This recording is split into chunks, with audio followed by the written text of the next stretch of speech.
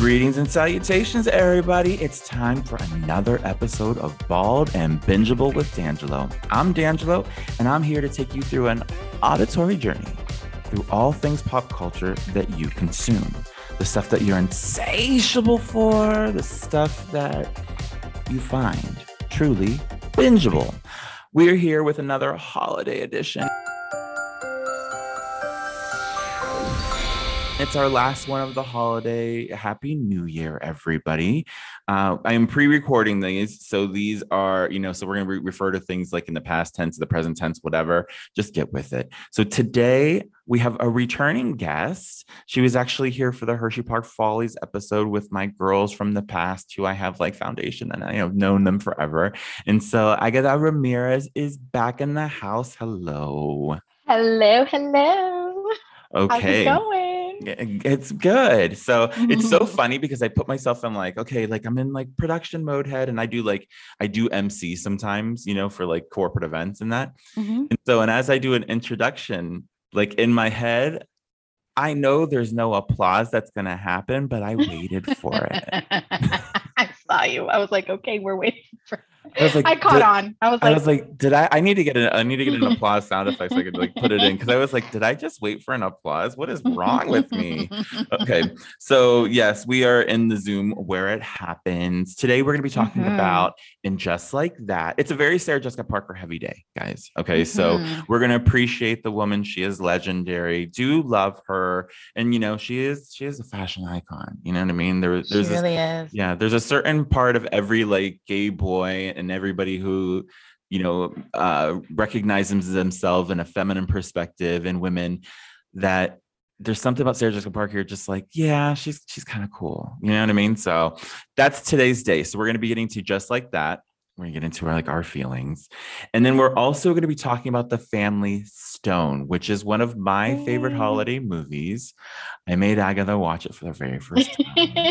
It was great. I can't wait to talk about it. Yes, it was really good. And the thing about it too is it's very modern. It feels old. It feels new. It feels like kind of like it sits in a really nice pocket. And so, and it's a little bit heavier fare. And so if I say that it's trigger warning, yes, it's a very much a trigger warning because like you probably cry for like the last like 15 minutes. You're just like, okay, what just no. Then you realize things. And like, so we're going to get into it. You guys, spoilers are bound. Okay. So, and the thing is, I'm probably going to have spoilers here from And Just Like That from episodes 1, 2, and 3. That's kind of what's out at this point. So we're not going to get too far into that, but we will give our opinions. And then we're going to be talking about Family Stone, like I just said.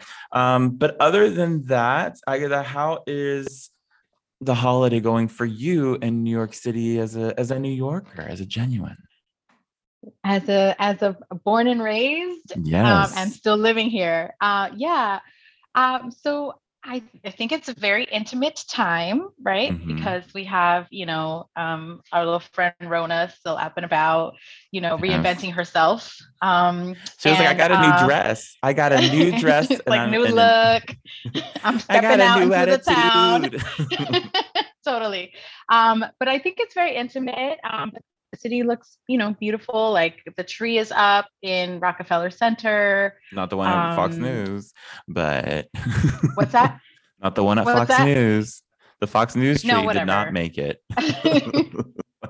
So, but and people are out and about. I would say, like, I think I was down there last week, and it was pretty crowded. I don't remember if people were ice skating. I actually didn't see that. Because I'm a New Yorker, so I'm like, I'm going somewhere. Through. So I'm just it is very rare that there's no reason for you to be at 40-second through 40-second through like 50-second. You know what I mean? Like those 10. Yeah, no, I literally went to Anthropologie. There's like an Anthropologie in Rockefeller Center, and I like their layout, so I like going there to shop. And so I went there and stopped in, and that's why I got to see everything. But people are festive. I live in a residential area called Washington Heights, AKA in the Heights. Yes, I do live in the Heights, the real one. Okay, what's funny is this is two people now, two weeks in a row, actually. So last week's episode, when Annie was in, she actually lived in Washington Heights here and there for a little while because I wasn't sure if she lived in New York City. And she was like, yeah, I lived in the Heights, like literally, like, yes. That, and so we have another one Yes. from In the Heights. So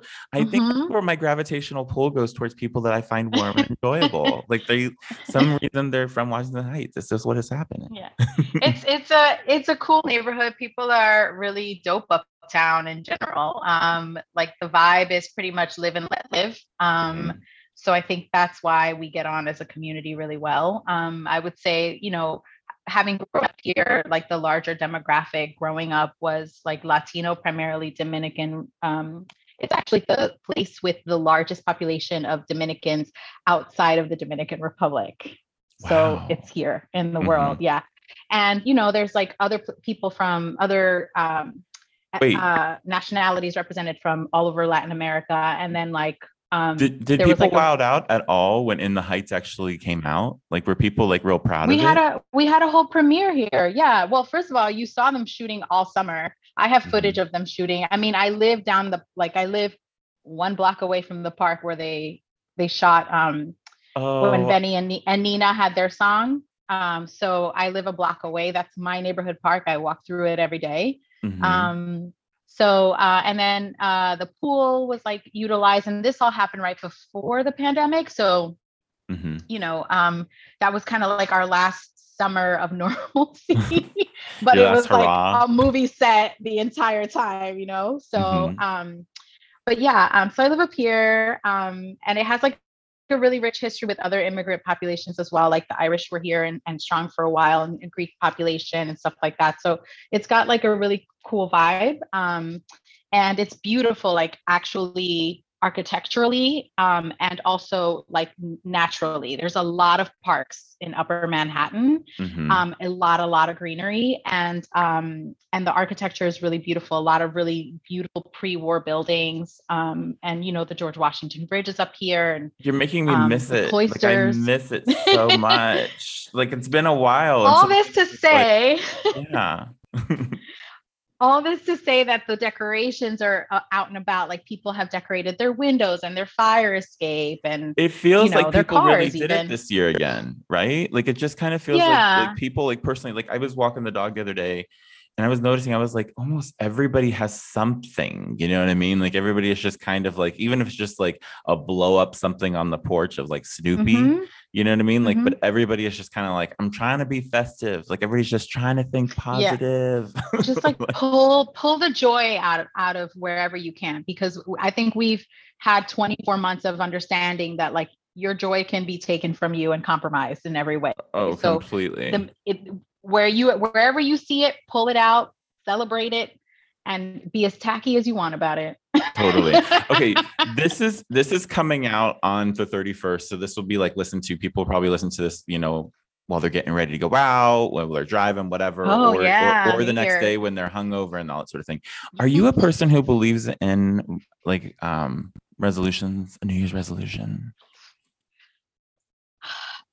Do you do them? Like I just have so many goals all the time. So it's like, it's always New Year's for me. Right. So I'm always like in that kind of a thing. But yeah, you should be setting some kind of aspirational marker and something that you want to achieve for sure. I mean, it gives you something to aspire to and to motivate you, and even get your community involved in it, like your people, Are you doing anything personally? I'm into it. Do you have a personal like goal this year? Like what is your 2022? So, I'm gonna do a Spartan race. Oh my goodness. I love this for you. That's like I'm gonna do a Spartan race. That's gonna put you around a whole new different kind of a person too, like a whole new crowd. I know. I'm kind of excited about it. Yeah, for sure. Socially, probably. Hello. Yeah, probably in November at some point.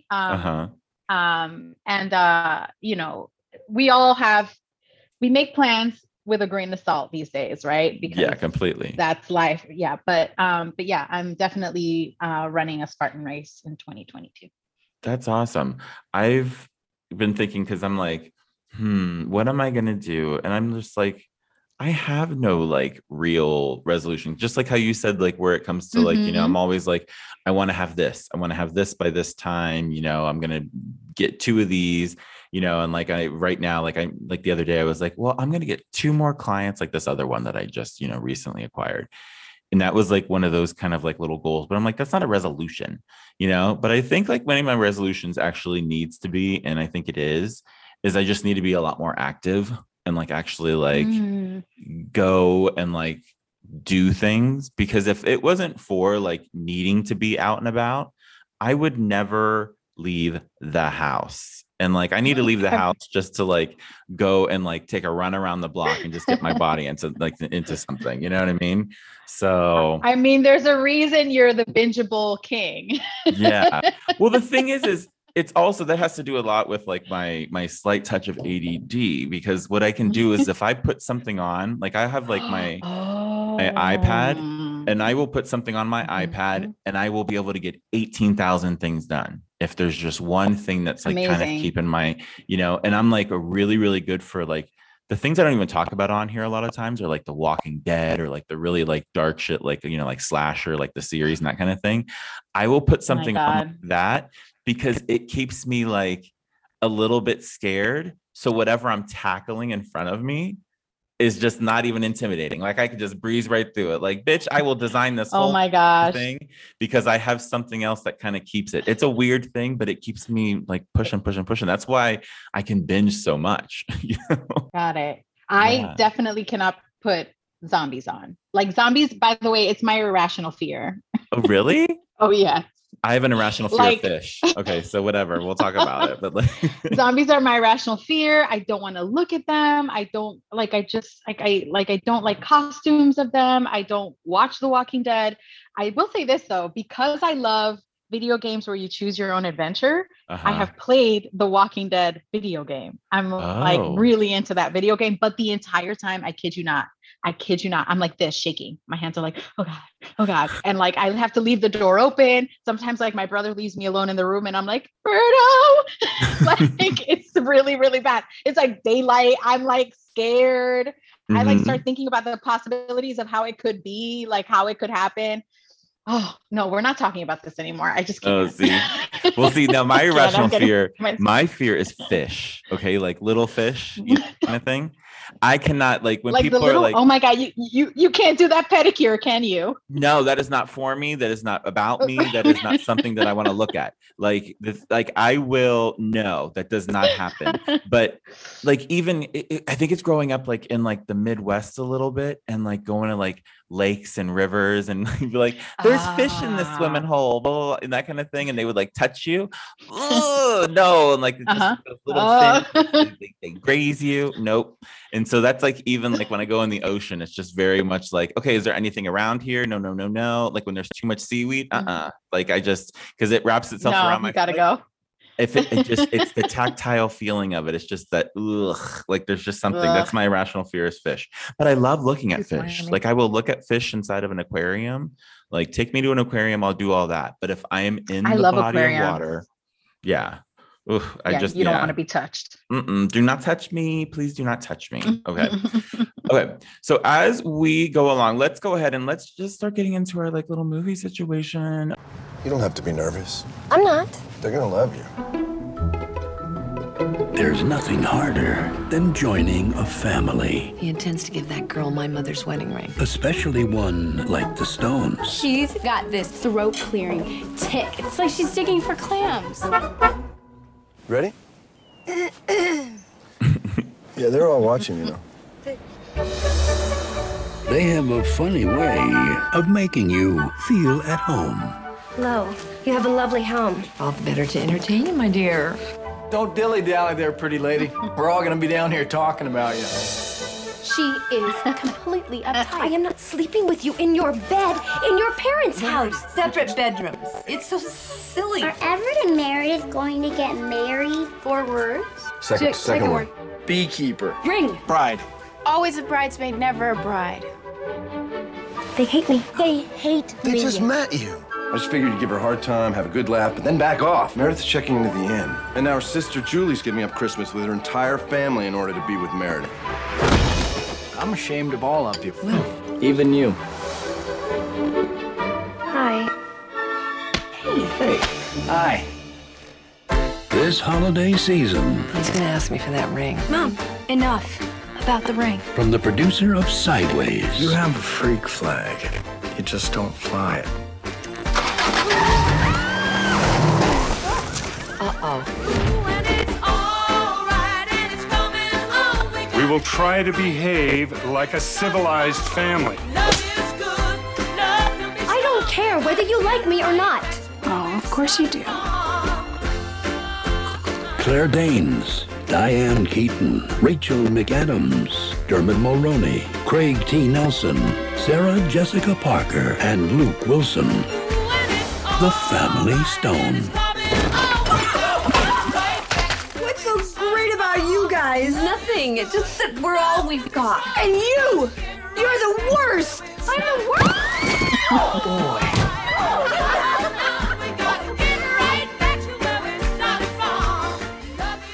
How did you feel about it? So here's the thing. I didn't see the trailer because I like TV trust you, right? Like you're the binge king. So I'm gonna do what my king tells me, and I'm gonna be a loyal subject.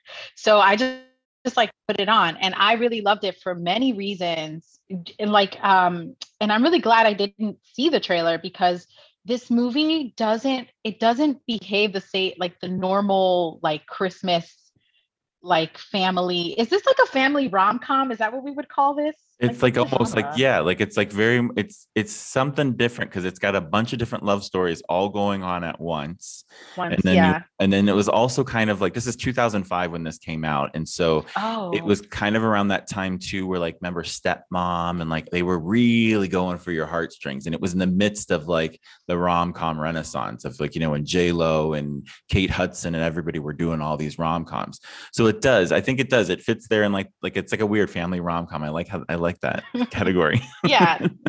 but even with that trailer, you see like a bunch of like the funny zingy moments, and then when you sit into the movie, you're like, oh my gosh, this is like a real heartfelt, like a real scripted movie, heavy hitter. Yeah. Yes. So there's a lot. And I loved that. Mm-hmm. Yeah, sorry, go ahead. I'm like, no. so much. It's good. What I'm going to do real quickly is I'm just going to give one of like the Google user review synopsises here. So it's Everett Stone, played by Dermot Mulroney, wants to bring his girlfriend Meredith Morton, played by Sarah Jessica Parker, to meet his Bohemian Connecticut family at Christmas.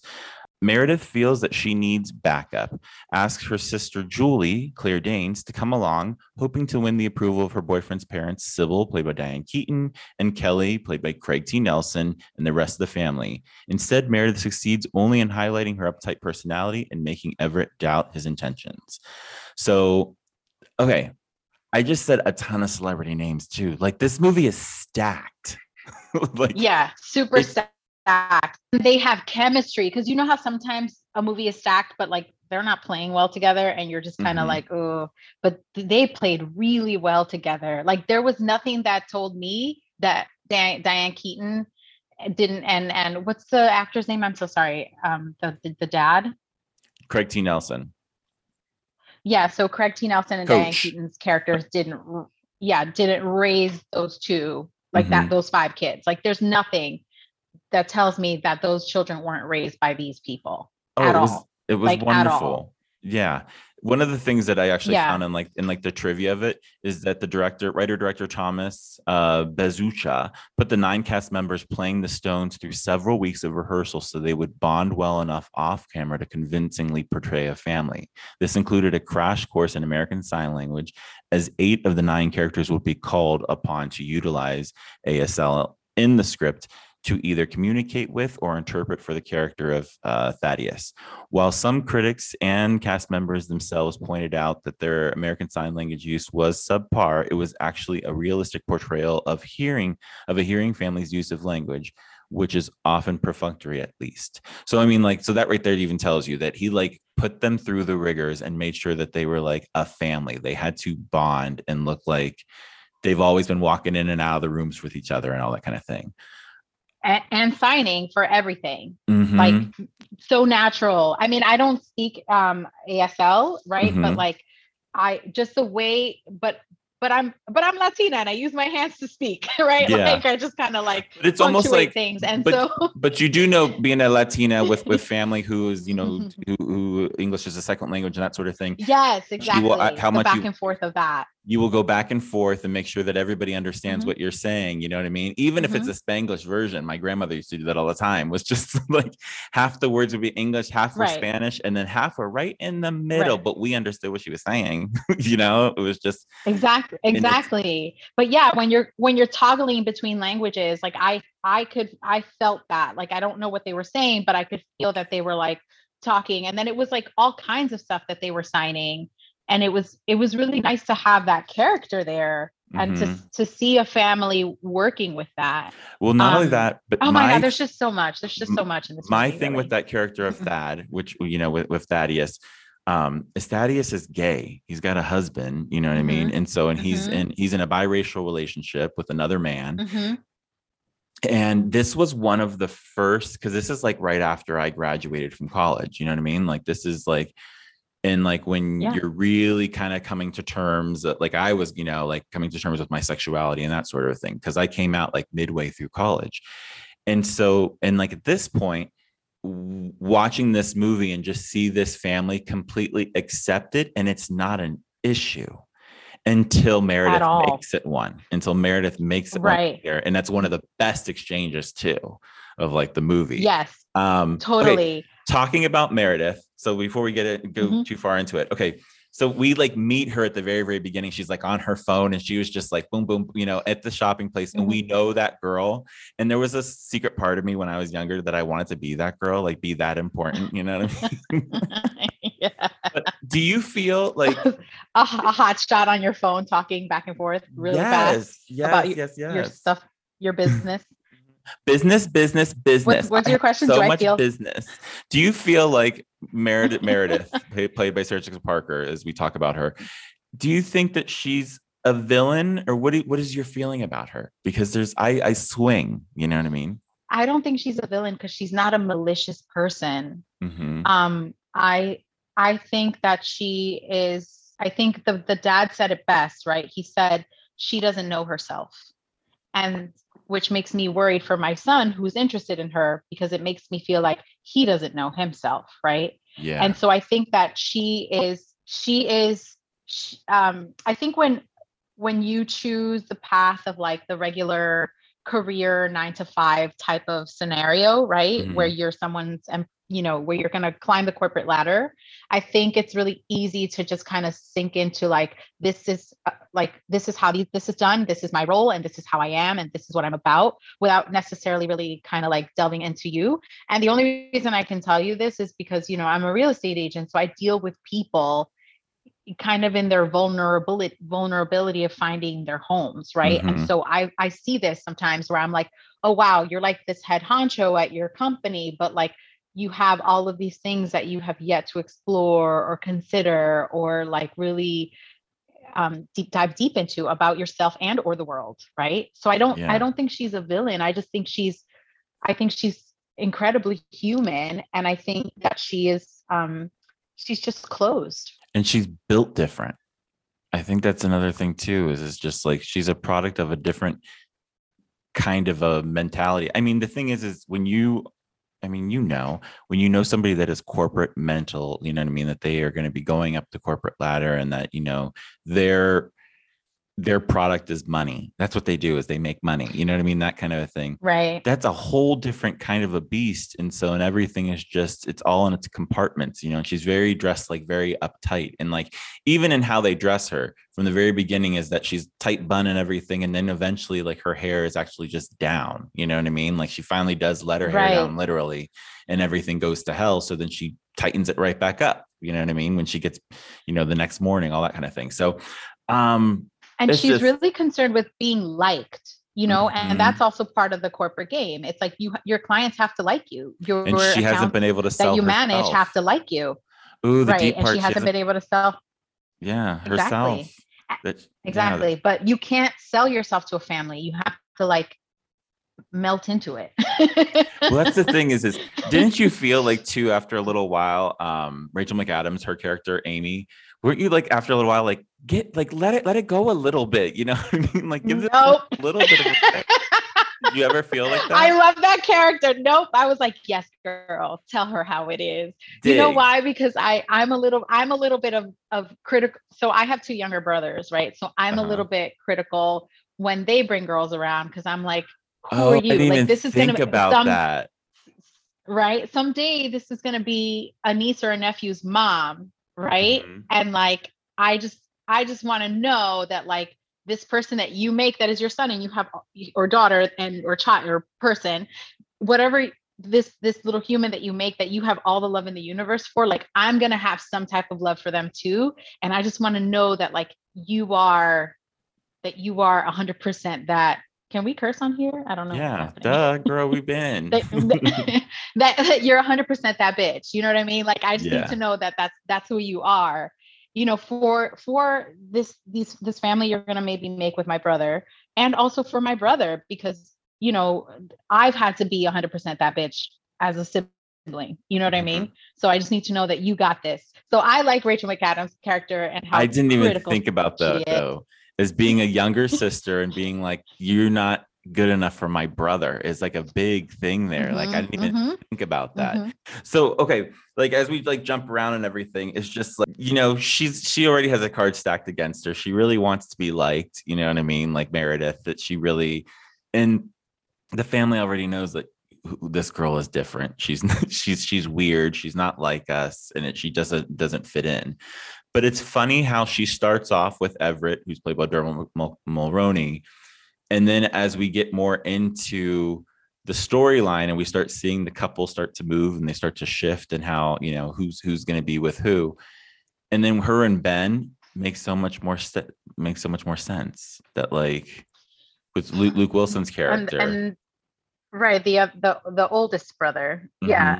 But I also think it's like, what do they say? Opposites attract, or like, kind of a thing, but I don't know that I don't know that I agree with.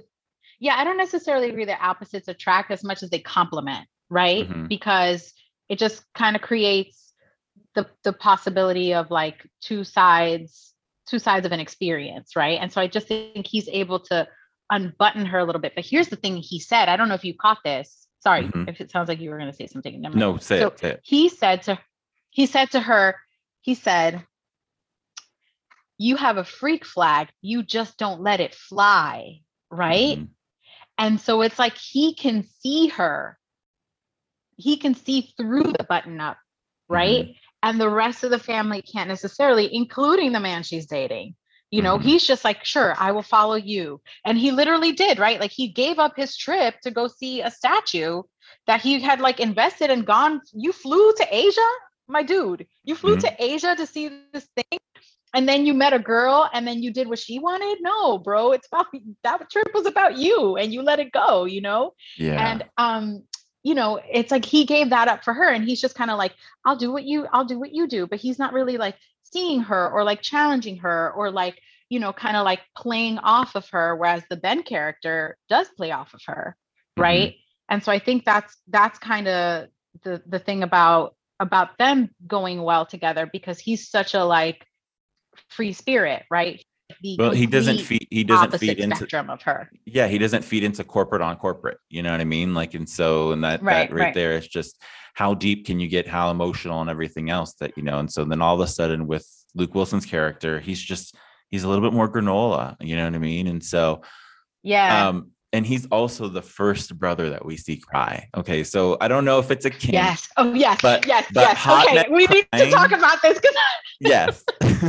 you go first. There is something about a hot man crying that when you know it's like, and so the thing is, Luke Wilson does it. We see Craig T. Nelson kind of do it, and then also Dermot Mulroney. And you're just like, why are all these hot men crying? And it's like they have feelings, they are tapped in, they know what's going on, and there's that break. Yes, men crying is a thing. I don't know if it's a kink either, but it's like a thing. Like it like hits, and I'm just like, oh my God. Like men get hotter to me for some reason when that happens. And so I'm like, okay. I'm like watching you're right. He's the first one to cry. And it I'm has like, to be a real reason. It can't be just like, he can't be crying over like bullshit. You know what I mean? Like it has to be like this was like a real monumental. This is, if you're going to cry when your mom is dying, that's when you cry. You know what I mean? When you cry. Exactly. Yeah.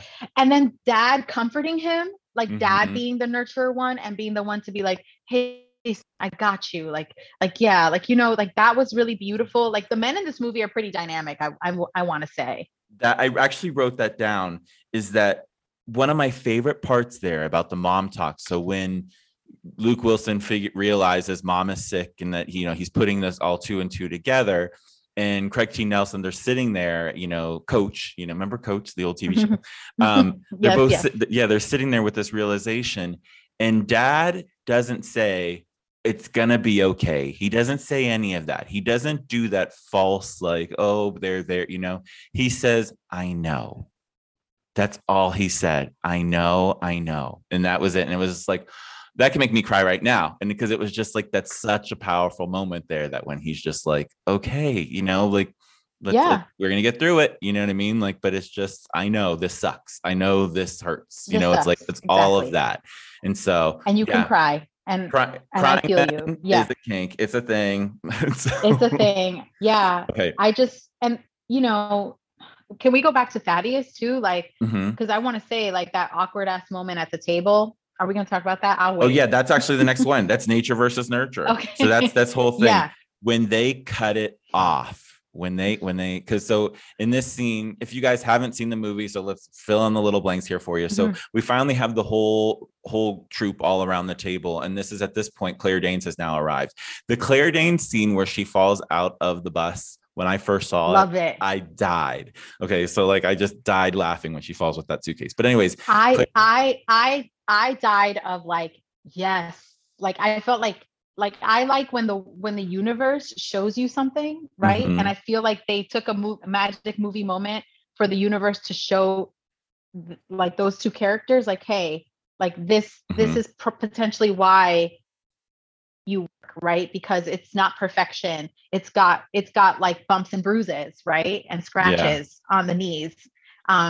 It looks a certain way, but it's different, right? Because she's perfect, right? She's got her perfect highlighted hair and it's long and her skin is moisturized, and then she freaking falls and scrapes her knee, right? Like, and it's like, yeah, this is a good fit, you know, like this is more realistic. This is life being life. I don't know. I completely, I am Claire Danes in the fact that like she was there for like 2 days and she packed that much shit that she had that bag. Okay.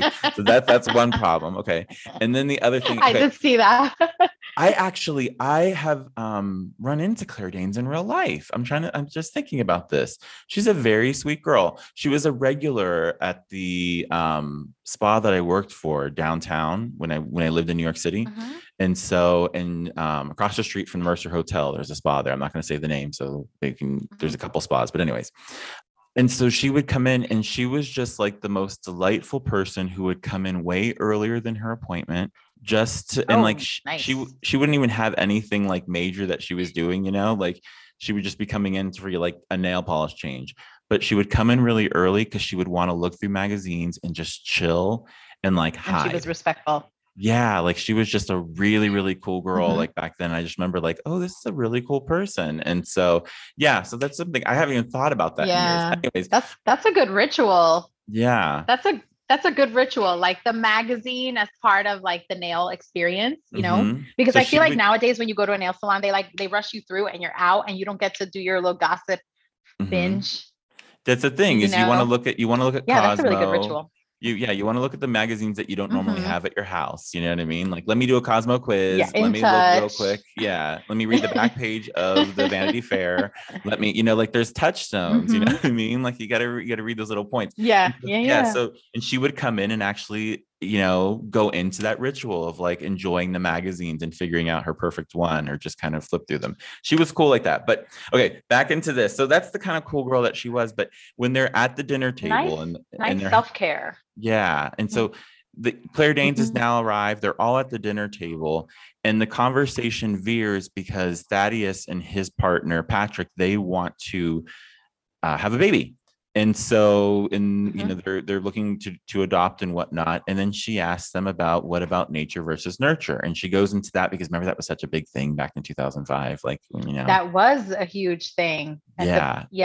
That was the huge thing. But I think that some tables might still be having that conversation. You know what I mean? It just depends on where you're having dinner. Tons of people are still having that conversation. When they cut it off, when Craig T. Nelson cuts her off, he's like, that, that's it. And then when mom comes back in and she mother bear, you know what I mean? Like she's mama bear there too. And so that the thing about that, she was so like, I really like, here's the thing that you're right about this movie aging well, because that whole attitude is like the thing that people are calling out about kind of, when people aren't like when you are not having this queer experience, right? Like you don't know this, like it's not your life, Meredith. You are a heterosexual cisgender woman, right? Like you don't know anything about this. And you have all of these opinions and all of these ideas, right? Based on your fears, right? Essentially. And then you want to hold space for it. Right? And so like in today's environment, that would have been the exact same, like no one would have even given her that much leeway, I think. I think it would have been shut down really early, but she is a guest and they let her talk, but she was so insistent on the whole, like, I don't know, you don't want your child to be that way. And I just think that, and she really felt like she couldn't even see her side of the art. Like she couldn't see how her idea was really hurting somebody. And limiting. And it gets even into more like, your issues, and then him being deaf, you know what I mean? Being like a part of this play. And that if your child, basically leading to like, if your child wasn't perfect, what are you going to do? You know what I mean? Right. But what exactly is the standard of perfect? Normal and perfect. And like, why would you want that for your child? Basically, Diane, I don't know if you want to context this, Diane Keaton's character made like a joke. She was like, I was hoping all my sons would be gay. And that's kind of like how the discussion started over nature versus nurture. Yeah. And then she was kind of like, really, you would want that? And that's kind of like where it started. But I loved Dad shutting it down. And I loved her coming back to like pick up her baby, her baby's heart. When she says, because I wrote it down, I love you and you're more normal than any other asshole sitting at this table. Like, such a good moment. Like, yeah, it's such a good moment. I just wrote down good moment. My other thing here is Meredith and Luke, they just make sense. Those two, they make sense together because as you're watching, the have yourself a merry little Christmas moment where mom is sleeping with dad and she's out with what's his name, like there's just all this stuff happening. That Judy Garland song. And then I'm just trying to think here because we already talked about Everett crying, so all that kind of thing. One of the things, okay, so we can actually I want to talk about the dynamic of the spouses, right? Like because people had Meredith is a main character, right? It like is centering around the possibility of this like marriage that that's going to happen or proposal that's going to happen. Oh my God. And the fact that her and Everett, when mom tells him that you getting married is not going to fix this, when he realizes, when he knows that she's been sick and all this other kind of thing, like that, like just because you get married doesn't mean that any of this is going to stop. You have to reevaluate what is really important because she's now seeing, the whole ring thing and all, with Claire Danes' character, that there was chemistry there and mom sees it, Right. I like that she brought that up because I think, I don't know about you, but like, there's always this pressure to like deliver on these life milestones, I think like Gen X and millennials have been like pretty much like destroying that as much as possible, but the pressure is still there to like deliver on these like milestone things happening. And I think when you face the idea of one of your parents not being there for that, it puts a whole different like spin on it. And I like that she brought that they brought that into the script, right? And that was there for something for us to kind of like look at and unpack. Like you don't have to hit the milestone, and especially not with the wrong person. Like I don't need the milestone. I need you to be happy as your mother, right? Like that's the most important thing. Yeah, this is not the person. Yeah, I really love that. Yeah. So speeding along so we can get to just like that. Meredith's gift. But I wanted to talk about the spouses, because I noticed this. I don't know if you noticed this. Oh, tell me. Oh, sorry. Did you hear about it? Oh, so with the spouses, like, I don't know about you, but like at holidays, when it's like, if it's your central family and all the people that are married into the family, they're just kind of like there to like support and like make sure that things are kind of like still moving and shit doesn't get crazy. And I really kind of loved how like Thaddeus's husband was very much like, and we're going to keep things moving and I'm going to contribute. And like the older sister that was pregnant was like, okay, like, you know, it's you and I who are going to be like the kind of level-headed-ish ones here. But there's always somebody in the family that's like keeping the show running while the drama is unfolding. Well, it's very much like who's got their shit the most together this week. And those people need to keep it moving so people don't get stuck inside of their feelings. I appreciated that they brought that dynamic into the fold. Yeah, which was really nice. And so anyway.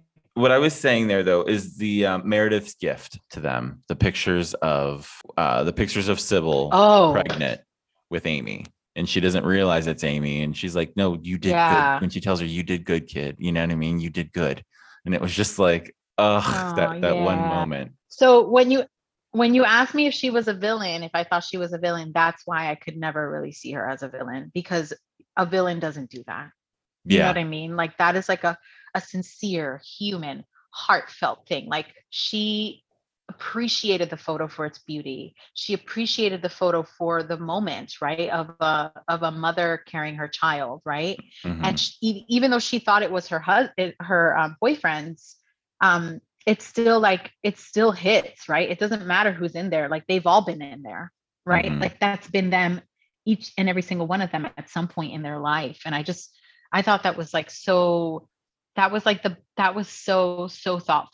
and such a classy thing. And I think like that was like the heart of Meredith, right? And I think this is like probably what the Ben character sees in her.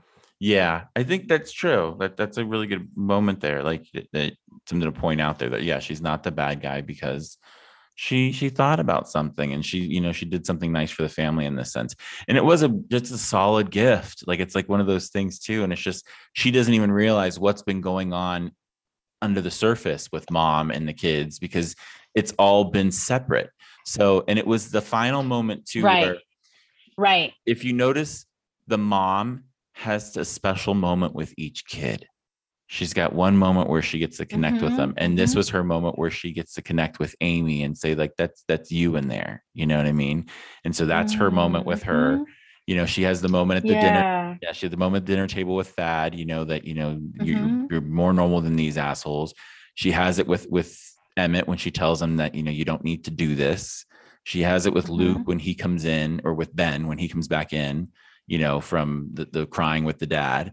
And then when the other daughter, when Susanna, when she's asleep in the bed with her, when she lays down with her mom in bed, and it's I'm getting verklempt. I'm getting verklempt. Yeah, that's just one of those things that moms do. Yeah. You know what I mean? Like it's just like it's a moment. So there's these little intimate moments that she gets to share with each one of them, and then it just spawns off into like just the very end of the movie too. So like we'll fast track because I want to get into the other stuff. But the end of the movie here is just with the picture.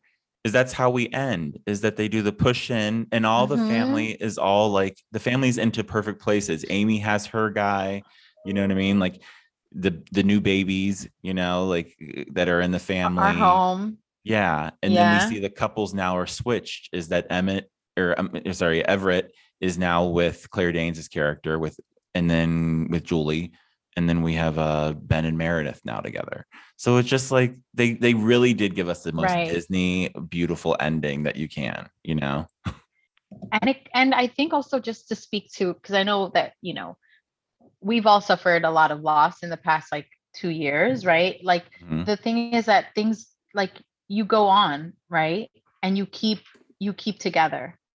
You go on, you keep together, you grow as a family, right? And you keep traditions. You keep the tradition. And you keep traditions and the memories very much. And the love is always there in that way, right? Yeah. I have a big, huge family. So I get to go and see them. And so all this like testing back and forth and everything else. And so, and it's like, okay, I can get the group chat. I know, for real. And so, so I have a big family on my mom's side. So it's that big Latin family. So we have the tradition of that we always do like New Year's Eve or Christmas Eve together and everything. So it's going to be cute. So you guys are big, are you guys big Disney people? It's weird that we've started getting, like, my mom was always into musicals, you know what I mean? So that was like our whole thing when we were growing up. And we did go to like Disneyland. And then, the movie musical was basically the Disney movies for a long time when they had like their whole renaissance of like Beauty and the Beast and Aladdin and, Little Mermaid and everything.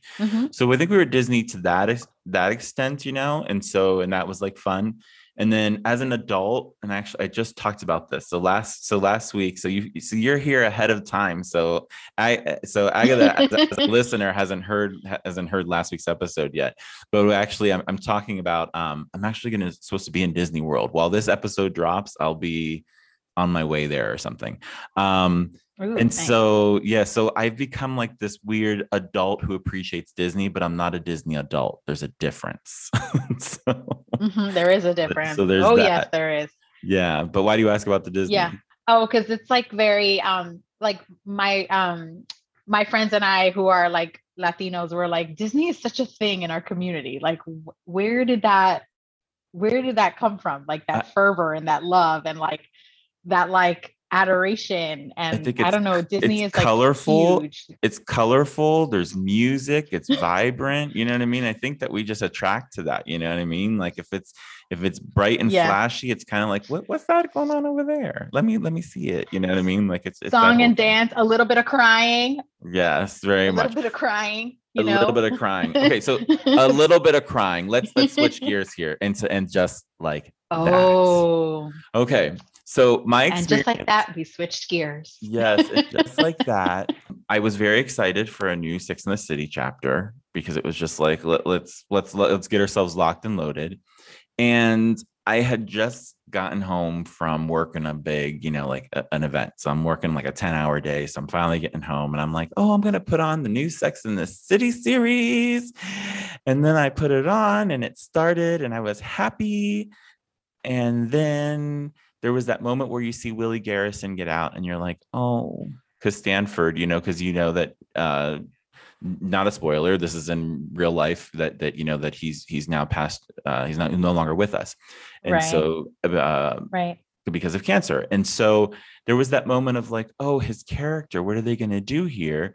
And then we get into the whole episode. And by the end, it was just like, we're doing this to a character.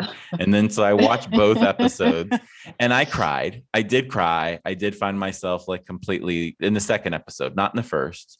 But what were your thoughts? Where are we going with this, Agatha? Well, you were pro reboot, right? Because that was the debate forever, pro or anti reboot. I gave into it. I figured we're gonna have it, and then when they were releasing that, like Karen Pittman and Nicole Ari Parker were gonna be involved, and like, you know what I mean? Like I was like, we can't be like completely up shit creek because we got some real actresses coming. I was like, at first hearing, I was anti because I was like, just let it die, you guys. Like, leave it alone, right? But then I saw the trailer and then I was like, wait, this could be smart. This could be good, right? And everyone's a diehard Samantha fan, right? So people are like, if Kim isn't going, then I'm not watching, blah, blah, blah. And I'm like, listen, like, at this point, we know these people. Like, we've been friends with these women for like decades, you know what I mean? Like, or however long the show's been. I don't even remember. I feel like I was a teenager when it started, and then I was like a full-fledged adult by the time it ended. So it was 1998. I think that when it first premiered. We were in high school.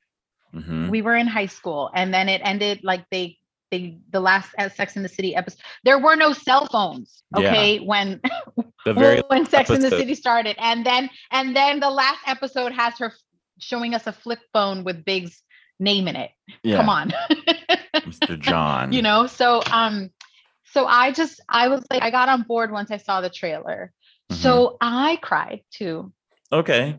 I was like, I was really, I was really upset for Carrie because she spent it just brought back all of this time that this woman spent like in pursuit of this man, you know what I mean? And in campaigning for her love for him and for their ability to have a life together. And now he's gone. And I was like, I'm not okay right now because when I think about this with like people in life, like who took forever to find each other. And basically they had, how long did they have? They didn't have that long together. You know, they met in their 30s and he's in his 50s and they die and he dies. Like, you know, I just felt really, really sad for this woman who had so much devotion and dedication and she doesn't get to like enjoy the golden years time with him. The golden years. Yeah, that's the thing is like taking it off into the golden years and like knowing where it's gonna like land, you know? And I still am not okay with it. I'm like here like freaking sad talking to you about it. Yeah, I mean it is because it's a sad thing, you know, that we got rid of John, we got rid of Mr. Big, you know, but it was one of those things that I think that it had been talked about. Like I remember hearing rumors of because I had a few friends here and there that like got their hands on a script, you know, that kind of a thing for the third movie. And the whole thing was, one of the premise was that they were going to kill off Mr. Big because they needed Carrie to be single again to make anything happen with this series, you know?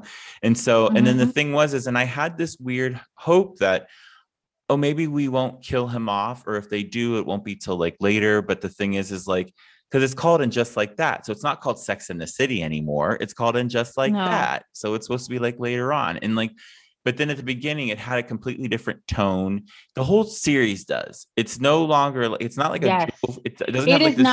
It's not Sex and the City. And I think people need to kind of like get on board with that because it's going to be its own thing. It's its own thing. It's a mature show now. Like it's like, we've gotten older, but like, I feel like it's like a like a Grey's Anatomy-ish, you know what I mean? Like it's all of a sudden it's moved into almost like a procedural that we are going to now follow them, and there's going to be some hijinks, but we're going to get a lot of feelings, you know, and a lot of self-examination. Yeah, but I'm kind of into that. Like I'm really kind of into the possibility of like if you're not in pursuit of Big, Carrie, what are you about? Because that's all you were for the majority of, you were in pursuit of either Big or a man to fit that role. Yeah. Right? But then, and now they've all been like gone for, what has it been since the last movie? Because Lily is she turning 18 or whatever? So it's been like 10 years or so. So they've been able to enjoy themselves and that kind of thing. But it feels like in these 10 years that we've been away from these characters, nobody opened their eyes a little bit more. And so now we're kind of like, you know, everybody's more mature, but then at the same time, everybody's stunted because it was a little bit weird that we're giving everybody their own magical person of color. Like each main character now gets a magical person of color to accompany them now. You know what I mean? So like we have Carrie's going to get hers pretty soon with this. By the time this episode drops, that we know that she's the realtor. That's a new character they're going to be introducing. But then but she also has Che, you know what I mean? Sarah Ramirez's character, at the podcast. Getting paid for a podcast, getting paid enough to go to a studio for a podcast. Is that real life? Yeah, well, let's hope because we're ready, guys. Bald and binge. It's like ready. It's like you have to be one of those New York media ones. You know what I mean? Like Phoebe Robinson got a hold of, you know, a while ago. One of those kind of things. Right. It's so funny, but yeah, they each get their own. Kristen Davis gets Lisa Todd Wexler, you know what I mean? That we have that one who's kind of going to be exposing her to Black people, you know? Well, I think that's also part of the criticism of the old show. It's like, what New York are you living in? like, I mean, New York is pretty brown on a very regular basis, and you don't have to be like in a community to experience that. You go outside, and that's what it is. You know what I mean? You're talking to a Latin person at some point during the day. You're going to talk to a brown person from somewhere on this planet at like some point in the day. Exactly. So, it was always like kind of weird. Like that was always a critique of the show, which, I hope that it's not like some magical person of color type trope, because that's like that's not the point. Like, we're not here to like, it's very Legend of problematic too with the writing. Yeah. It's very Legend of Bagger Vance. That could be problematic if a person, right. But like, I'm appreciating the Sarah Ramirez character, because I feel like there's dynamism there, right? And so I'm really hoping that like it's more of, we also get to see them in like their vulnerabilities, like the characters of color, and like kind of give them light, give them an opportunity to shine as well. I'm happy that they're there in the first place, because I think it is a little bit more representative of New York, especially if you are a person who has worked in like publishing and media, right? Like you wrote for an underground newspaper for years. She wrote for basically, like, so Carrie would have wrote for like the Daily News. That kind of an establishment and not run into. No, that's like not the Village Voice. Yeah. And like I think she wasn't her column in the Post. Am I wrong? It was like, it was supposed to be like a date in like a New York Daily News or like a Post. It was like a fake. It was a New York Star, I think, was what they called her the paper that she was in. Okay. But it was like, but it was supposed to be like modeled after like the Post or like the other one, but the Daily News. But it was just like, it's just a little bit thing. My problem with the Che character, with Sarah Ramirez's character, is it feels a little heavy-handed at times. And then the other thing too is like now, because the third episode came out, okay, and so we're at the point too, is that with Miranda, we know that it's looking like she's having a drinking problem. Okay, so they're starting to establish that, and then now Charlotte, when she's like, Carrie, Miranda has a drinking problem, and Carrie's like, shut up, basically what she said to her. Such a snitch. No, yeah, it was like that. But the thing is like, we just got to witness, Miranda and Steve, they're good, and I don't love that it looks like they're gonna blow up her marriage, and like it's just, I don't know if I love it. But I think I think the idea that the show is playing with is like, is there evolution past middle age? Yeah, that's like something that I think the show is like asking, like, can you grow when you're older, like, or are you just set, right? And like, what does it mean for your life to settle? Is settling a type of growth, or is it a type of death, right? I think these are some of the things that I'm seeing that are being played with, right? Like, Miranda blew up her career because she was like, yo, I can't really fuck with this anymore, right? Like, I can't be a part of this solution. And she's trying her absolute best to like, I can't be part of this problem anymore. Like, I need to be part of the solution. She's trying her absolute best to like educate herself and, kind of branch out. But like, but I think are they going to make her storyline? Yeah, but my fear that with the storyline here is that they're going to make it, she's drinking because she's gay, and that's why she has this alcohol, because she's running from what she perceives as a problem, that kind of a thing.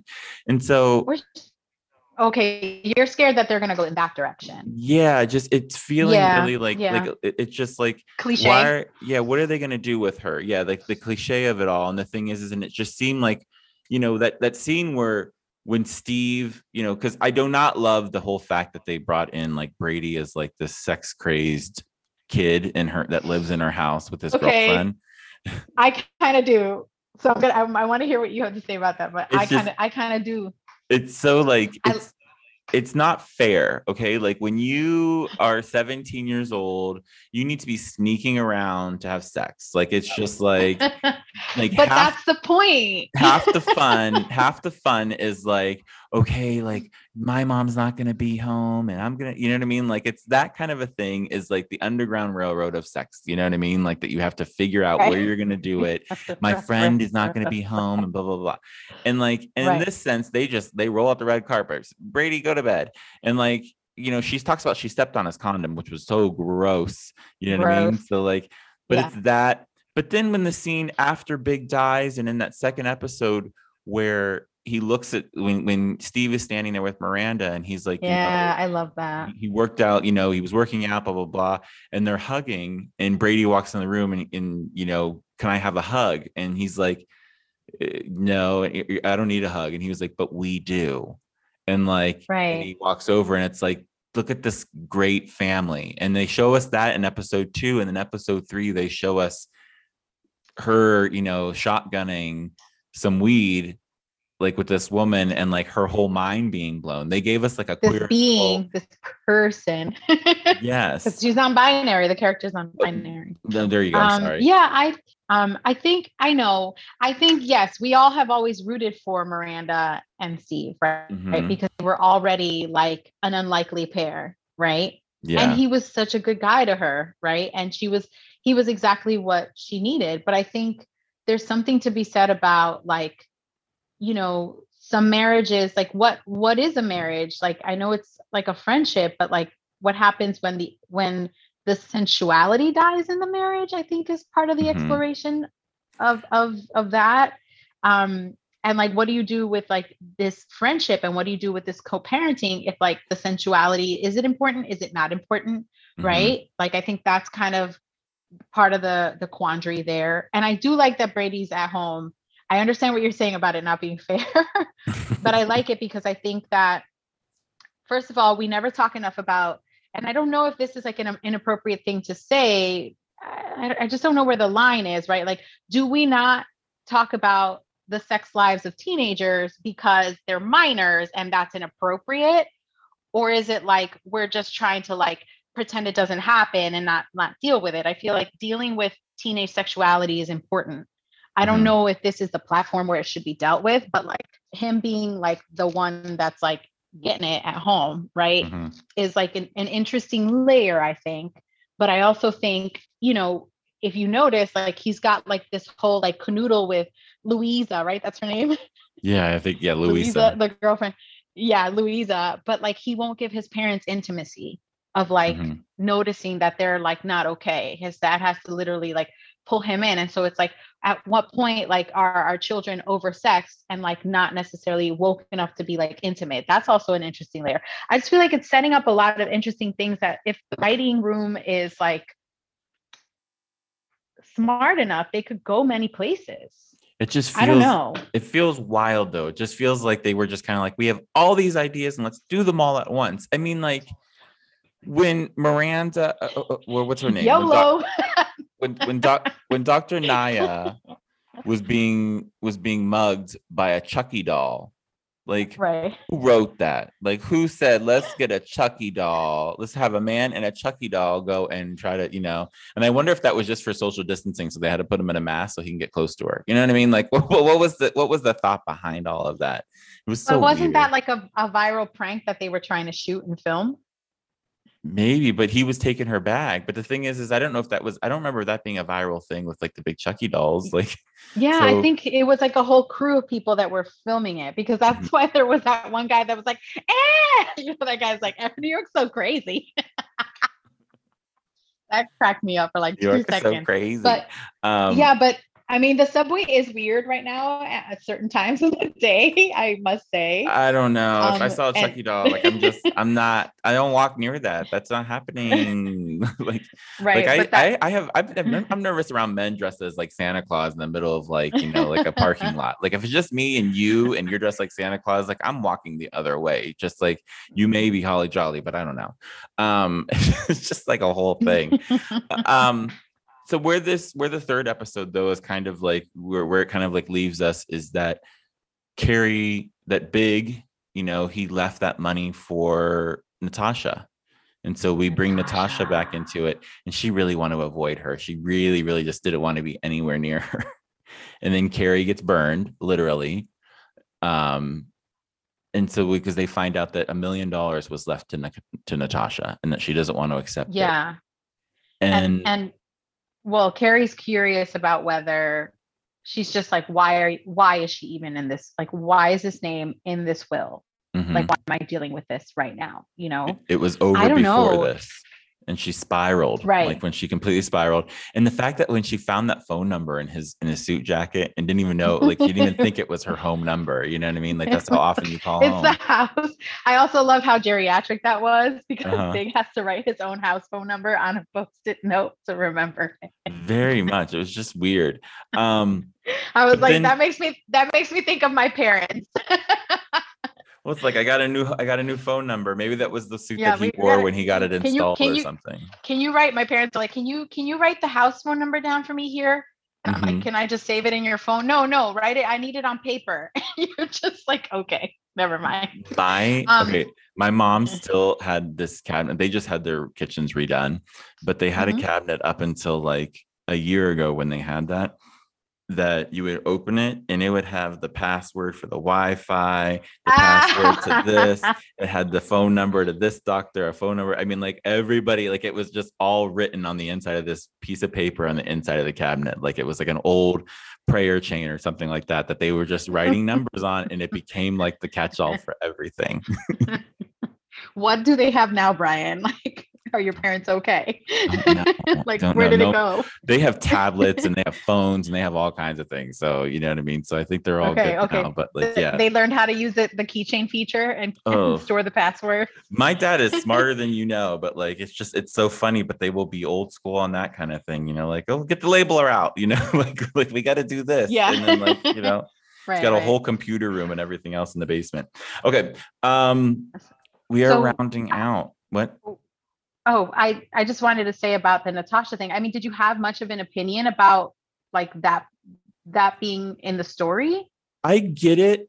Like why it just showed that he was a good guy. He had so much money, and that it was an ex that he fucked up with, you know what I mean? That if he never would have had that season 3 affair with her, would he have, if Big never had the affair with Carrie way back when, when the series was still on, would he still be with Natasha now?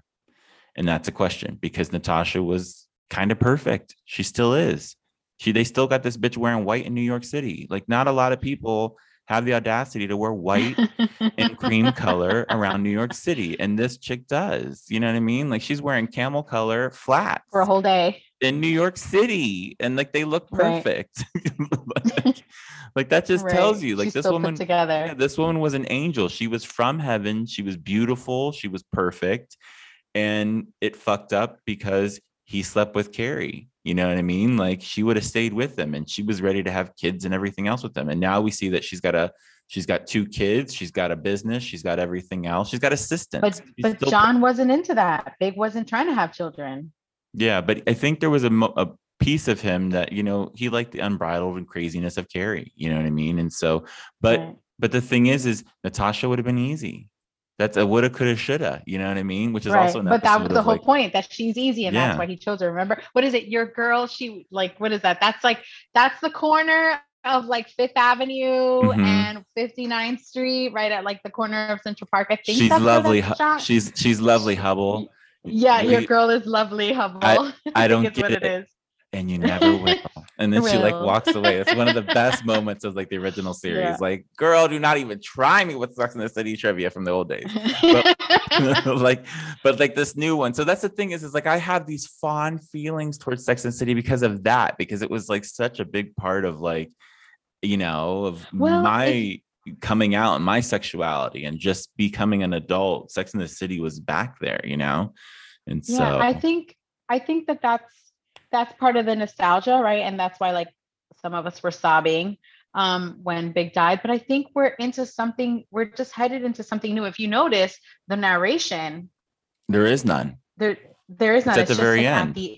At the very end, there's like a commentary, and I wonder what they're gonna do with that, right? Because and just like that, it was I walked myself home. Right, and it was a constant narration in the other series, right? And so I just wonder if, like, you know how like when you're younger and you just have like a million thoughts and like a million things that you're trying to figure out. I feel like when you're heading into older, like a more mature age, it's just like, it's not that you're thinking about less necessarily. It's just like you're thinking about very specific things only and frequently. You know what I mean? Well, it's and so now, I just wonder, like, it's funny you say that, because then when you're older, it's about the milestone. It's about the punctuation. You know what I mean? It's like, it's about the end of the sentence. Like, where did we go? We landed here. You know what I mean? And when you're younger, you're going to write all this exposition. You're going to be this person who's just all over. And the thing is, and she's just very direct at the very end. And just like that, John died. That was the first episode. And just like that, I walked myself home. You know what I mean? Like, it's that kind of a thing. And so, and just like that, you know, like, it's, I'm going to keep on watching because I'm just that person, you know what I mean? And I still love these characters, and I want to see where they're going to take us with Anthony and Stanford, and see, you know, like what's going to happen there. And then all the sexuality stuff with what's her name's daughter, Charlotte's daughter, that, you know, that Rose doesn't feel like a girl, you know what I mean? So now we're going to go with this, and where's the magical person that's going to come along and teach her about, you know, because it's Anthony a little bit, but there's got to be some extra stuff because Anthony is very surface gay, you know, so. Right. Yeah, are we not going to talk about her? Who? Samantha. Oh, Samantha. Oh yeah. Well, let's discuss that. They did her dirty. Okay. Number one, though, that's the point that set me off, that made me cry, was when the flowers arrived and she was like, I don't want any flowers. And when they're like, it came with a card, and when she sees love Samantha, and she's just like, it stays. And I was like, that was my first Verklempt moment of like, okay, because the first episode, I think I was just really pissed that they killed John off. Like, I was just like, you're so mad. I was so mad. It was like, do CPR, do something. Like, don't just hold him. Like, you have moments. But then the second episode, that was what kind of broke me. And then as the episode went on and on and on, you know what I mean? Like, there was just little moments here and there because you're more into character that you've kind of loved for 20 years, you know? Right. But I think, like, have you had someone who was that close to you no longer be close to you because of life things? Like, have you ever had that kind of experience? Mm-hmm. I think that I've had that too. And I think, hold on, I'm about to get really my throat. I think the thing about it is, well, do you feel like they did her dirty bringing in the flowers, or do you think like just the whole like storyline? See, what they did was they gave her this in to come back. You know what I mean? They didn't kill her off, because the easy out would have been Samantha had cancer. It came back. She's gone now. You know what I mean? Like, that would have been the easiest way to get rid of Samantha. But the whole scene felt very meta. After they had their very first brunch in episode 1, and Carrie and Miranda are walking down the street and they're talking about, we've texted her so many times. Charlotte even texted her. We've been called, we've texted. She hasn't returned any of our calls. And it felt like they're talking about the real woman here. We're really talking about Kim Cattrall, who's right now living her best life, being on Queer as Folk and, you know, How I Met Your Father. Like, Kim Cattrall's doing fine. She is not hard up without doing this series. But it was reported that she was also offered like $1 million plus per episode. And she didn't take it. And so that's where I kind of was like, what's this ATM comment? Because that had to do with, in the past, how Sarah Jessica Parker, she became a producer on the show. So she took home a bigger purse than the other girls. You know, people, and that was one of the reasons why it kind of started to fizzle, and why by the last, you know, by 6.2, when they were done with the series, the girls weren't really talking, you know, that Samantha just wasn't really vibing with, Kim Cattrall wasn't really vibing with Sarah Jessica Parker in real life. And then after this whole thing, as it came out as, you know, she's not coming back. And then when Kim Cattrall's brother passed, and Sarah left a message. Yeah, I saw that. And she took it personally that you don't do any of this. You don't get to say, yeah, you don't get to do this. You don't get to be the bigger person, blah, blah, blah, blah. You don't get to use this moment. And so there are some real feelings there. So I don't really see Kim Cattrall really ever coming back unless something huge changes. I don't either, but I think the possibility of leaving a Samantha storyline open in whatever way that is, it may not be with Kim in those shoes, right? Mm-hmm. It could be anything, right? Use your best telenovela mind to figure out what it could be, right? She comes back as a man.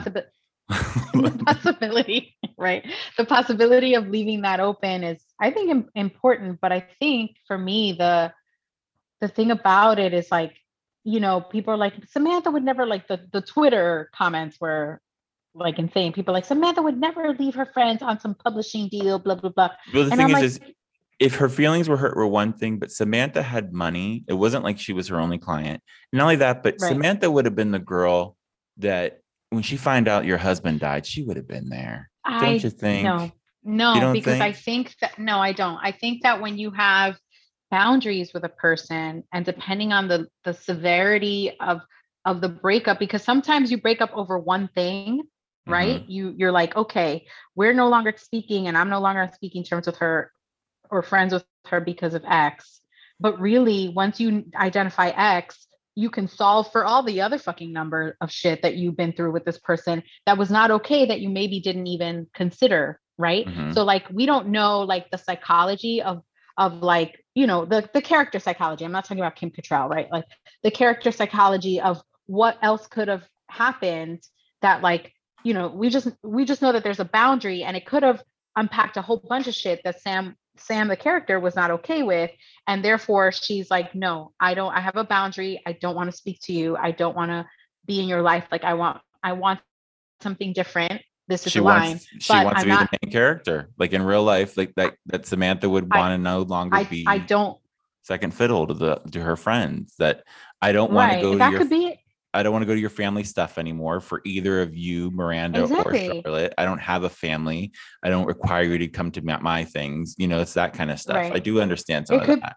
It could be that, but if you are, but then I love that they added the flowers, because the thing about breaking up with your friends when you've had decades of friendship is that at a certain level, you're family, right? And at a certain level, they know you so intimately that you still have to kind of say something, especially for something that devastating, right? Mm-hmm. So I thought the flowers was a really, really nice touch, because it says, I did have a love for you. And because I had a love for you, I know how this breaks you. And I am sorry that you're suffering that. That's a human thing, and I thought that was a beautiful, classy touch personally. Yeah, that was a good moment. I mean, it was my most emotional moment. You know what I mean? Like that it was like, because your friend did care enough. You know what I mean? Because that wasn't a cheap floral arrangement either. You know what I mean? Like it was like, I care this much, but I really don't. I need to still have the boundary. I get it. I get it. Yeah. And I think that's important for all of us to see too, like as people, because we keep talking about this like self-care and self-respect and all, like this is like in the human conversation, right? Like the collective conversation right now. This is something that people are experiencing through their unpacking of their traumas and things like that. And I think it's important to see examples of how you can show up and still take care of yourself. Mm-hmm. In that way. And you don't have to actually show up to always show up. And that's something too. Like, you know what I mean? So exactly. You send the note, send the thing, and, show that you still care, but you just can't.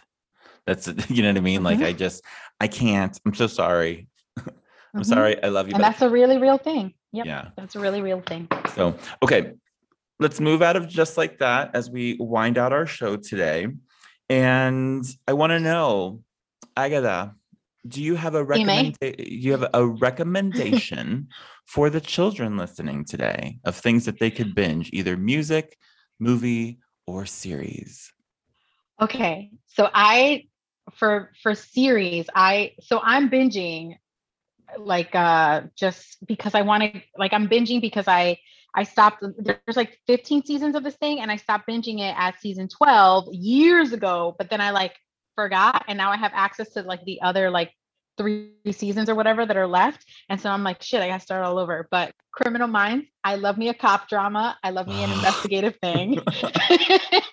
I just do. Why like, do I keep hearing drama, this? I keep hearing this from very smart, educated people that they are like, I'm into Criminal Minds right now. There are 3 hot guys on there. And like, this is like Criminal Minds. And like, and it's so, because it's procedural. So you have like a storyline, but then each week you get closure. Yes, you do. And then also, you know, like it's based on like FBI, like serial killer profiling. So I'm like, yeah, I need to know, like, teach me, right? Like, I want to know how psychotic people really are. So and then I can run. Exactly, like know the signs. And I just finished Cruel Summer, which I think is on Hulu. It's produced by Jessica Biel. Mm-hmm. And it's basically, you know how she's been doing, she's done like 3 series. The Killing, was that her? No, it's basically like another kind of cop, like crime drama type of thing. Yeah, about a girl who goes missing, and basically, it takes place over 3 years. Mm-hmm. So it's 1993, 1994, 1995, which I'm loving because here's the thing. You know how like 90s fashion is back in? Mm-hmm. I don't know how you feel about it, but I feel like these kids are not handling it well. I'm like, why'd you bring back the worst stuff, you guys? We put elastic in jeans for a reason. Yeah, for real. Like, there's a reason we pioneered that. But okay, whatever. We'll let you do it. But in that show, you get the best. Like, they have really good 90s fashion. Like, they've dressed the characters really well for those 3 early to mid 90s years. And then it kind of follows like freshman to like junior year of these 2 girls' lives, where one girl goes missing and one girl is accused of having known where the girl was the entire time by the girl who got kidnapped. It's like a whole thing. I can't really go into it, but it's really, I literally just added it to my stuff on my Hulu because I didn't even realize this oh my was God, out. it is. And so it is so good, and it is so smart. And you know, we talked about what, like Meredith earlier, Sarah Jessica Parker's character in the Family Stone movie, who's the villain. Like, this is one of those where you're gonna be like, I don't know who the villain is. Like, every 45 minutes that you watch, you're just gonna be like, I just don't know. This person's a bad guy now. Yeah. Like, everybody becomes a bad guy at one point in your watch. I promise. I love that. So it's really good. And Jessica Biel has been surprising me with her, like, her executive producing chops. Like, she's picking some real deep shit. And I'm loving it. Seems like a lot of stuff that she's doing too is just, it's female heavy, which is always great. You know what I mean? So. Yes. And it's female, like, not like, it's female raw, right? Where it's like real. It's like us women being the bad guy, us women being the good guy. We are demure, but we're also the femme fatale, but we're also going to cut a bitch. Like, it's what is it? It's multifaceted. It's multi-layered. So I've enjoyed her productions so far. And so I just watched Cruel Summer, and that's good. And then music wise, I got into Bruno Mars. I don't know. Girl. Cause who doesn't love it? This bitch, like, that's got everybody hyped. So I'm just like, I just started listening to all the old records, and I'm like, man. Also, I just want to throw this out there. Where is my like Bruno Mars and Lizzo music baby? Like, I need waiting something. till after the holidays. They're both. We need something, Bruno and Lizzo. We need to hear from you together. We need to hear you together. I have a weird feeling that like they're gonna both drop like end of January, because the thing is, because right now, because everybody's getting buried by Mariah Carey right now. You know what I mean? Like, it's the end of the year, so you the mother of Christmas. Carey. Yeah, so she keeps that #1 spot every year in December. So unless you have like Beyonce coming out, it's just not going to happen for you, and nobody wants to challenge her. So let's see what happens. My recommendation, actually, do you watch Pen 15? No, but everyone keeps talking about it. Okay, Pen 15. Okay, so let me write that down. They just I'm gonna add Pen 15. You have to add Pen 15. Pen 15, I don't even know if I've given this as a recommendation, but the thing is, it's so damn funny. They just dropped more episodes, you know, and So it is two women, Maya and Anna, who both, they're like in their 30s, but they have written this series about themselves from when they were like in like 7th, 8th grade. So just like learning about things, and like one is on her period and one isn't. So they both play their characters as children, as middle schoolers. Yeah. So they're middle schoolers, but then they've cast all these other people, and I think actually they're older than middle school now. I think they're actually like they're freshmen or sophomores. But yeah, because it's been out. I think it's the 3rd season. So this might be like the other. So one of them is now dating. One of them is dating a freshman. So they're in 8th grade. So that's okay. I'm all over the place. Okay. So the thing is it's he's a little bit older than her and that sort of thing. But it's them also. It's raw. Okay. Oh. Like it's dealing with sex head on. It's dealing with loss head on. There's a death in this most recent season that is one of the best episodes of TV, like in my opinion.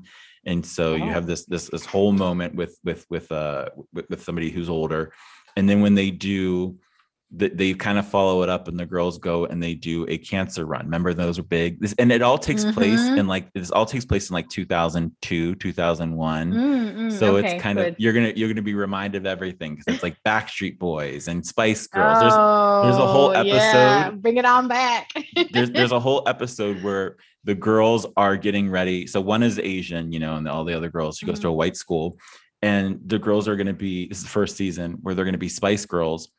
And they force the Asian girl, because she's brown, to be scary. And she's like, but I'm not scary, guys. Like, I'm not really like that. You know what I mean? It's not my personality. Right. I want to be, and they're like, but you're brown. And that's basically like how and then it goes into a whole deeper conversation. Yeah. I'm telling you, watch the series. It's funny as hell. It goes all over the place, and it's just you're the binge king. I will do what you say. Yeah, I'm your loyal subject. Thank you so much. But if you were ever an episode of like Strangers with Candy, then you would completely love this too. Okay. It's that little bit of weird, because these two older women are playing kids, which is just kind of crazy. So that would be my little recommendation there. As I jump over real quickly, everybody get your stream numbers up with like Lil Nas X, because I'm still loving that album, but whatever. Okay. Last thing, I need your character crush of the week. What is your person, place, or thing that is fictional that you are completely digging right now, that you are completely loving with? Makes you hard. Like. Oh. She just touched her TTs. I would say I haven't watched the new season that came out, but like I've been salivating and waiting for, oh my God, Henry Cavill in The Witcher. Oh, I think they just dropped, didn't they? I know they did, but I'm like, you haven't got there yet. Yeah, like I want to do a rewatch and then go into it, and I kind of want to wait as long as I can wait, just in case, so that like the next drop can be like super close. I'm like weird because I watched the whole. Yeah, The Witcher. I watched the whole thing, and then I was like, I felt really like I need more, and then it took so long to get more. For obvious reasons, but yeah, the Witcher. I also love the way he goes, fuck. It's just so funny. So funny. He has the single best way of saying that. Okay. My person, place, or thing character crush of the week, okay, is actually going to reach back into a series that we watched before, but I was watching like a rewatch of like an episode the other day, and I'm completely obsessed with The Building, the Arconia in Murders in the Building, with Steve Martin and Selena Gomez. That's another one that should be at the top of your list, actually, so depending, but the thing is it takes place in the most beautiful New York City building, that the architecture is just ridiculous, but the apartments, and specifically Steve Martin's apartment, is the best apartment ever. And it has like these gorgeous like blue cabinets and everything. And if you know New York real estate, like this building will get you off, because it's amazing how they have designed these apartments and everything. So that's the show. You got to watch it too, because it has yeah. Watch that, because it's Jackie Hoffman, Selena Gomez, Martin Short. It's such a good series. But the building itself, and like that's the building that I would have wanted to live in when I was a kid. You know what I mean? Like in New York City, like, honey, doorman, the whole sitch. Like that's what you think when you move to New York, that's where you think you can live, until you meet me, and then I can give you the sober truth. Exactly. So, well, you never know. But so this is true. I'm not going to crush anyone's dreams. You can always dream, and I will tell you how to get there. Mm-hmm. But know that it is. You will love it too, because like the whole thing is murders in the building, and like the neighbors, like, you know, well, so and so passed away. That means we can start using our fireplaces again, right? Because like he was the only one who was allergic to it, so we can all start using them. We should open up those flues. And then another person's like, they're like, well, is the apartment going to be for sale? I have dibs. I live next door, and I need to open up my wall. Like, you know what I mean? Like they just you will co-op get problems. You will get the co-op issues as a real estate Asian. Like you will completely like love it. So okay, you guys, thank you guys so much for tuning into our last holiday episode of Bald and Bingeable. We're back again next week, and we have new interviews coming, lots of crazy stuff. But I just want to make sure that you guys have a really wonderful and safe, happy new year. Whatever resolution that you guys are putting out there for yourselves, that you guys actually meet them. And if you don't meet them, it's because it was unhealthy for you and that you need to do something else. Eat some chocolate cake and you'll feel better. But I got where can they see you? Where can they reach you on the social? They can reach me on Instagram at Via Agata, VIAAGUEDA.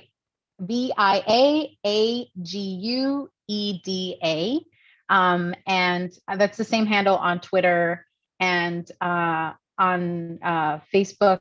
That's my page. I do real estate in the city of New York. So if you want to buy property in New York, I am your gal. I will take you to whatever borough works for you and help you find a place to call your very own. So you can find me there. I'm a little like silly on social media when I'm inspired to be. So yeah. Well, I think we all should be a little bit silly on social media, because social media is not real, people. So stop putting all your business out there. But anyways, you guys can reach me at D'Angelo Gogo on Twitter and Instagram.